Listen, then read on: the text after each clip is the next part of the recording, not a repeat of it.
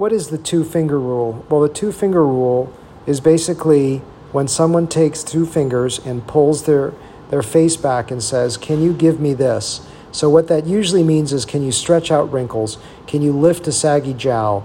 Can you knock out acne scars? Can you do all these things that you look? It's so simple. I just pull my fingers back, and you should be able to manage that. And the answer is actually the two-finger rule is helpful, but it actually hurts more than it helps. Where it helps is if someone has a saggy neck and jawline, I do pull back and show them what I'm trying to achieve. The problem with that is it also wipes out wrinkles, wipes out texture, pores, and tone. And a facelift is not a laser. It doesn't knock out skin problems. It does help some of the wrinkles because some of them are lifted back, but that's only a byproduct because I'm lifting deep tissues. And same thing with acne scars. Acne scars, you can't stretch them out by pulling them. I've did a podcast on why I don't do facelifts for acne scarring.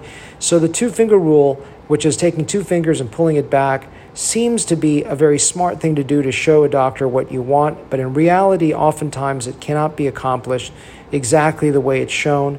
And I encourage patients not to take two fingers and try to pull everything back because it's not something that I can replicate with a single stroke. Sometimes the way to fix it is Botox, sometimes it's laser, sometimes a facelift, sometimes it's acne scar correction.